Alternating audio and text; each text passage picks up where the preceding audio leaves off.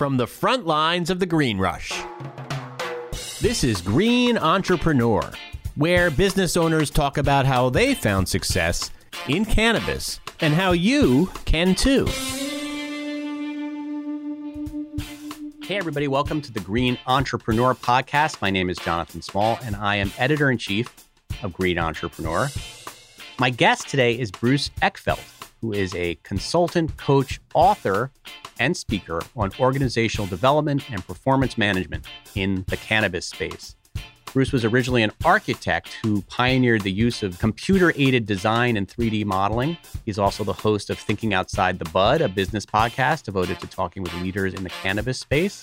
But now his company, Eckfeldt and Associates, provides business coaching for cannabis companies. We could all use a little bit of coaching. And so I thought, who better to have on the podcast than a little free coaching than Bruce? We're going to talk all about, what Bruce talked to his clients about, how he helps them come up with strategy and management tips to scale their businesses and create, thriving company cultures. So Bruce, welcome to the Green Entrepreneur Podcast. Thank you, Jonathan. It's a pleasure to be here. So give me a quick elevator pitch about what Eckfeldt and Associates does. Yeah. So our job is to really help companies figure out how they're going to grow and scale. I like to say faster and with less drama. So it's really kind of figuring out strategic growth. How do we set a clear strategy? How do we line the organization behind that? How do we develop a leadership team that can successfully execute on those priorities and those goals? And, hopefully make the process a little more fun, a little less dramatic, and get there a little quicker. Right. So when companies bring you on, what is generally the main reason that they are bringing you on board to help them out? Yeah. So I like to say, I talk about strategy development and strategy execution. So strategy development is really helping them figure out how they're going to be successful in the market. And for me, strategy is about differentiation. What is it that is going to drive your uniqueness? So we're looking for sets of attributes that are going to distinguish us from the competitors and operational capabilities that are going to make those differentiators true. So that's strategy development. Strategy execution is really the discipline around setting goals. I'd like to focus on a 90-day quarterly planning process, which really says above and beyond just getting the business done or doing the day-to-day work, what do we need to do to really execute on the strategy? What do we need to focus on? What do we need to put into place? What do we need to instantiate in the business to actually make our strategy true? And there's all sorts of challenges to that. And I basically work with teams to identify those challenges, work through those challenges. A lot of it, I talk a lot about, we can't elevate the company. We can't scale a company unless we scale the leadership team. So it's a lot about scaling leadership. Like how do we really think, act, behave, mindset at the next level so we can get the company to the next level? So a lot to unpack there. The scaling leadership, I'm interested in that. How does one scale leadership? I think that's often a problem, in all new startup companies, right? You start with a certain team that it works when the company is at a certain size, but then the company grows and the team sort of needs to grow as well. But then you sort of have one guy or woman who's been doing it all, and now they want to continue to do it all. It's just hard to now delegate stuff that they hadn't been delegating. So what are some of your suggestions there? Yeah, so I talk a lot about the transition from founder to CEO. And it's really, I start with that lead because that, as the CEO goes, the rest of the company is going to go. So I work with him or her to really kind of figure out what are the strategies, techniques, mindsets that have worked well to get you to this point, but that will hinder you from the next level. Right. So delegation is a classic one. A lot of times you have founders, leaders who are truly experts, right? Like they're some of the best people in the world at what they do. And if they continue to feel like theirs is the only way, or they're the only one that can really do this right, that is going to be a problem. That's really going to limit growth. And if you're really not that interested in growing, that's fine. But if you really want to grow and scale the business, you've got to understand and be open to the idea that other people are going to have to make some of these decisions. Yes, you need to set standards. Yes, you need to set vision, but you need to create a lot of room in the middle for people to figure out how they're going to execute in their way and their style while still achieving the end results that you want. That is probably one of the big things that I work with, is getting those founders out of the day-to-day and thinking more strategically and more about creating capacity in the organization. The other one I find is just what is general area of focus. And the big transition that I find between founders and CEOs is the shift of focus from internal to external. So a founder is very focused on designing products, working with customers, selling deals, establishing processes. A CEO is going to be much more focused on where the market is, where are the new opportunities, what's going on with the customers, understanding what the competition is doing. And they really need to be the voice of the organization and the part of the organization that's out in the world making the market, and then bringing those insights back into the team for processing, putting into a strategic framework and figure out how they're going to execute on it. And I would say that's one of the big challenges I find founders go through is if you can't make that jump from being internally focused to externally focused, it's going to hinder the growth of the company. So this must be tricky for you because a lot of times you're probably hired by the founders, right? And then basically you're hired by the people that are telling you, you guys need to kind of move out of the way and let a CEO take charge or whatever recommendation you make. So how do you balance that? It's very hard for founders to give up control, I would imagine. It can be. I mean, one of my kind of prospecting criteria, is I basically talk to the founders and say, look, and I'm fine if they're not sure. And I'm fine if they want to if they decide at some point they don't want to grow because they don't want to make that transition. Or quite honestly, if they decide that they don't want to be the CEO, they want to bring in a CEO and they want to be chief product officer, or they want to go into, they want to be sales, or they want to do marketing or something like that, that's fine. And we can find roles for a founder that are not the CEO, that are still highly influential and that still give you your ownership. I mean, that I always split ownership from management. But what I'm looking for in the process is willingness and openness to kind of consider that and have those discussions and potentially go through those changes. If in that prospecting process or I'm in that conversation with someone who's interested in working with me, I don't feel like they're open or aware enough, or they're not going to be able to have that conversation, it's probably not a good fit. And they're probably not going to be, they probably really don't want to scale to the level that I typically work with companies on. What are some of the, so you talk about scaling leadership. What are some of the other facets of a company you look at when looking to scale? Yeah, so there's sort of 6 general areas that I look at. So people, right? So do you have the right people in the right seats doing the right things, right? It's just, have you found the right talent for the strategy that you're trying to execute on? And have you structured the organization in such a way that people have the right seats, you're deploying that talent in an effective way? Strategy being this whole issue of, have you figured out a differentiating model? Like, do you know how you're going to differentiate yourself in the market? And do you know the capabilities that are going to drive that? Execution is all about processes, procedures, and it's always a balance, right? You don't want to get too bureaucratic, but you need to build in repeatable processes that have standard operating procedures, systems, metrics around that to make sure that things are executing well. Cash, we talk a lot about. I always say growth consumes cash in 98% of business models. So you need to make sure that you know where your cash is going to come from, either internally or externally. Where's your capital going to come, or are you going to generate enough profit to feed that? And then planning and culture. So planning is really the disciplines around the meetings and the setting priorities and executing those priorities. And then culture is really the foundations of, what are the core values? Are you living your core values? Have you really differentiated that? What is it like to be here, and how is that different from other companies? And are you using that to attract the right talent? So those are like 6 areas that I find you kind of have to get right. Now, I'm a big theory of constraints believer in that every company is limited by a constraining factor, a limiting factor in the business. And we're always looking for that. And it might be in any one of those areas, but the goal is to find that limiting constraint, focus on that limiting constraint, elevate it, and we'll elevate the company. The challenge is that as soon as you elevate it, it will jump, right? It will shift to a different part of the company. So I call it the game of whack-a-mole. As soon as we address something, we've got to keep our eyes open for the next thing that's going to pop up. And we need to go focus on that. And that's how we're going to incrementally raise the performance and grow the company. The issue of differentiating yourself, I would imagine, most companies when they start, that's like kind of like business 101, right? How are we different? What problem are we solving in the market? But do you go even more granular with companies than their initial sort of, how do you figure out what differentiates your company from others? Yeah. So there's a bit of a process to it, but it's the essence of it is you've got to figure out who our best customers are.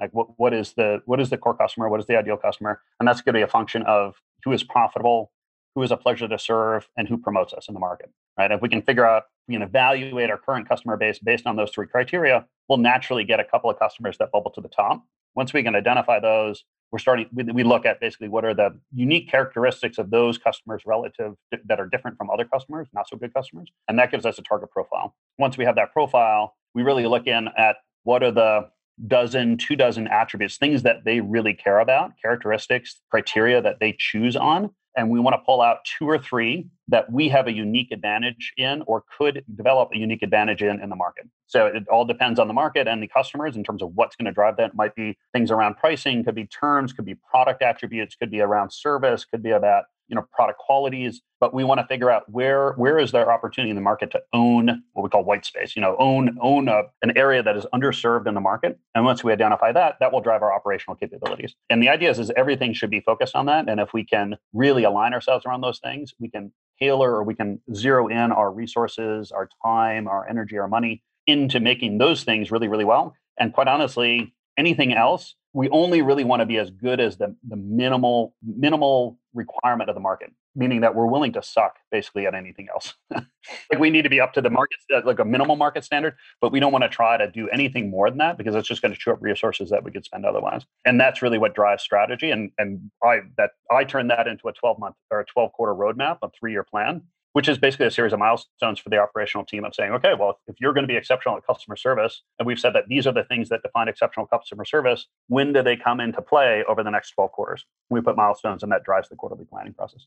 You talked about finding the right people and we talked about leadership, but even levels down from leadership, how do you ensure that the right people are being hired? What are some of the tips you give on that front? Yeah, and this is a particularly hard one in cannabis, just because the market is has been expanding rapidly enough that there is not enough kind of organic growth of people inside cannabis. So a lot of people are coming in from other markets. So a lot of the times, what we're doing is trying to figure out where are we going to find folks that have skills and capabilities that we can quickly retrain into a cannabis situation that are going to fit both the sort of the culture and the values of the company, but also the culture and the values of the cannabis industry. And so a lot of what I'm working on, or I kind of work with customers when I work with clients, helping them figure out what are those core values, what are the things that really define cultural fit inside the company, and how do we assess that as part of our recruiting, our interviewing, onboarding process, and making sure that we've got good alignment on those things. Generally we can train skills pretty well, and we can get people up to speed on processes and procedures. It's really hard to change core values. Generally, you're not going to make a whole lot of movement on core value side. I also use, I work with a couple of different assessment companies. Predictive Index is one that I use quite a bit. And tools like that I find are pretty good at getting fairly far on that question fairly quickly. And we do some stuff around job analysis that gives us a good understanding of what are the job requirements. And then we can do cultural fit analysis. And it helps accelerate that process. The other thing I say is, you're basically interviewing for the first 6 months of employment, right? Just because someone gets hired doesn't mean that it's a done deal and that you've made all the right decisions. And so you need to continue to, make sure that you're evaluating and people are aligned. And it should be part of the process to have that 6-month period as part of hiring. That's interesting. 6 months is the time you think that you really can get a sense of somebody's, whether they're a good fit. Yeah, that's generally what I find. I mean, it takes people to kind of find their footing, to kind of go back to someone can keep up an unnatural way of being for a couple of months, but they can't do it for longer than 6 months. Like they will revert to natural behavior after about 6 months. So at that point, I feel like you've got a pretty good sense of who they really are and how they're going to show up long term at that point. Let's talk about core values. I've been to many a company retreat where we sit around a conference room table and we start brainstorming. What are our values? Like we got to do our mission statement. Is that your process? Like, how do you get companies to figure out what the core values are, and what's even the question that you ask to come up with your core values? So I have maybe a little bit different take on core values than some other folks that do org work like this. So what I'm looking for is a set of core values, and for each value, I want an anti-value. And the anti-value is the thing you are willing to give up to live your value. And that ordered pair has to be such that I could invert it, I could switch them and give it to another company and have it be totally acceptable. For example, if you are a company that's really competitive, it's like, you just thrive on kind of head-to-head competition and driving each other and pushing each other, that's great. That's a value. But you need to identify that there's something you're going to give up. You'd say you give up collaboration, right? And that's fine, right? You can say, look, we thrive on competition and we're just not as collaborative. And that's okay. That's who you are. But I could take that and I could flip it around and give it to a different company and say another company could choose to be really collaborative, or they could have a core value of collaboration. And they're willing to give up on competitiveness, right? They're not head-to-head competitors. And if you look at their policies, procedures, how they set up their teams, how they give bonuses, that should be reflected in each one of those companies differently. But they're not right or wrong. They're just a choice. They're an acknowledgement of who we are and an embracing of that and using that to really differentiate us from other companies, so that when you're hiring somebody, you should be having questions around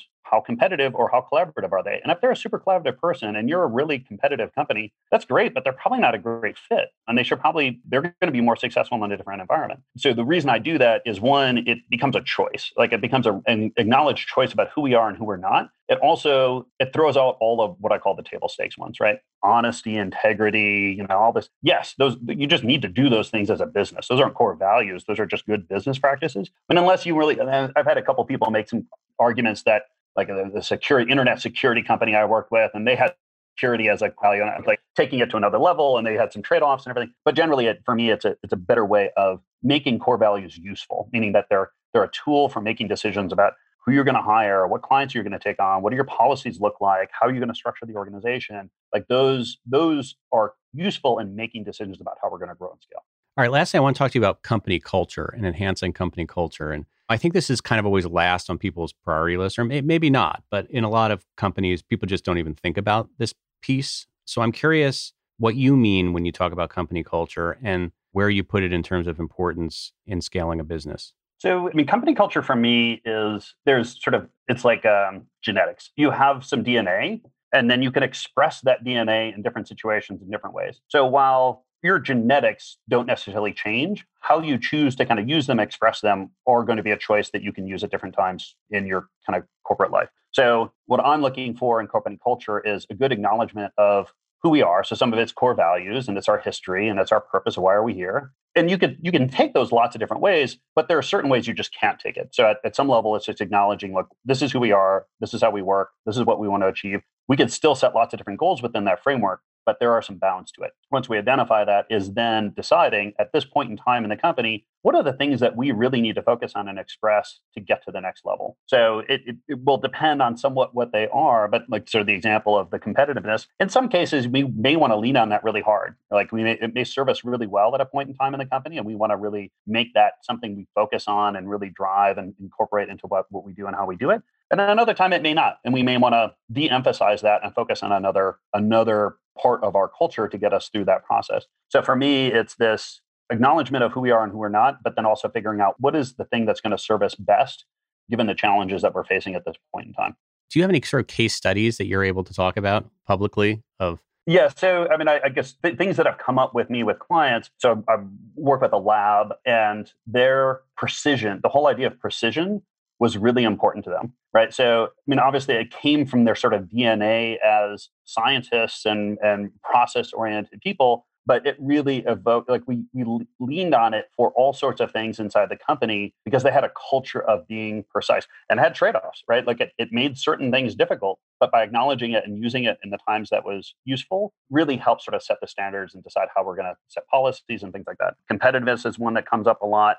But the team structure is another one that I think there's a couple of companies that I've worked with that have really made decisions. Either we're going to be very individual focused or we're going to be very team focused. And that's a decision that's really going to change how they structure themselves, how the teams are organized, how the reporting process works, how bonuses work. Like all those things can get tied up in some of those questions. But it starts with this acknowledgement and this kind of discussion and acknowledgement of who are we and what is that underlying value that we're going to focus on.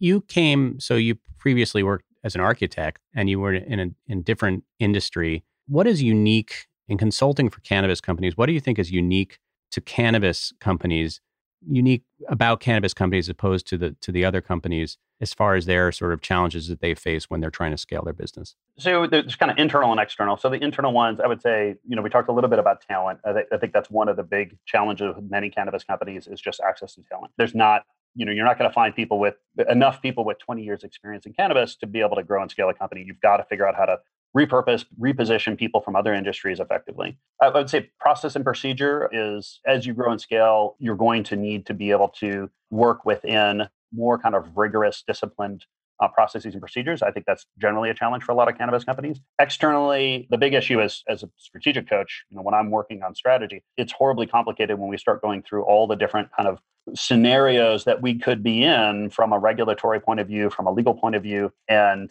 on one hand, it's challenging. It's challenging to kind of figure out, okay, yeah, if we go federally descheduled, what is that going to mean? How is it going to change the business? What's going to happen in the market? But there's also huge amounts of opportunity. And that's one of the reasons I love being in cannabis as a strategic coach, is that the opportunity to make plays, the opportunity to kind of figure out where the puck is going to be and figure out how do we position ourselves to be there so we can make the play.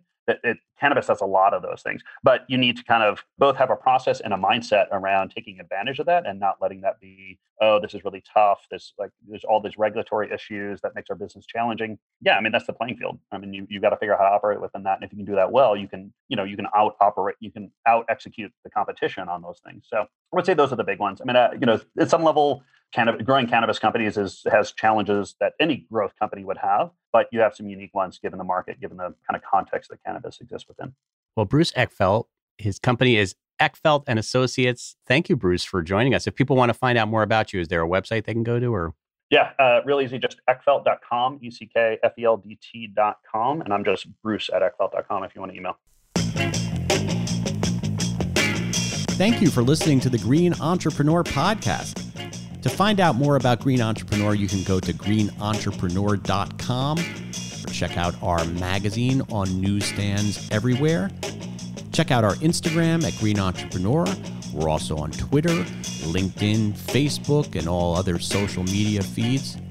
If you like this podcast and you'd like to hear more from me, Jonathan Small, check out my other podcast, Write About Now. That's WRITE, to get some in-depth interviews into the lives and stories of successful writers, how they got there, what they learned, and what you need to succeed. That's writeaboutnowmedia.com. Until next episode, we'll THC you later.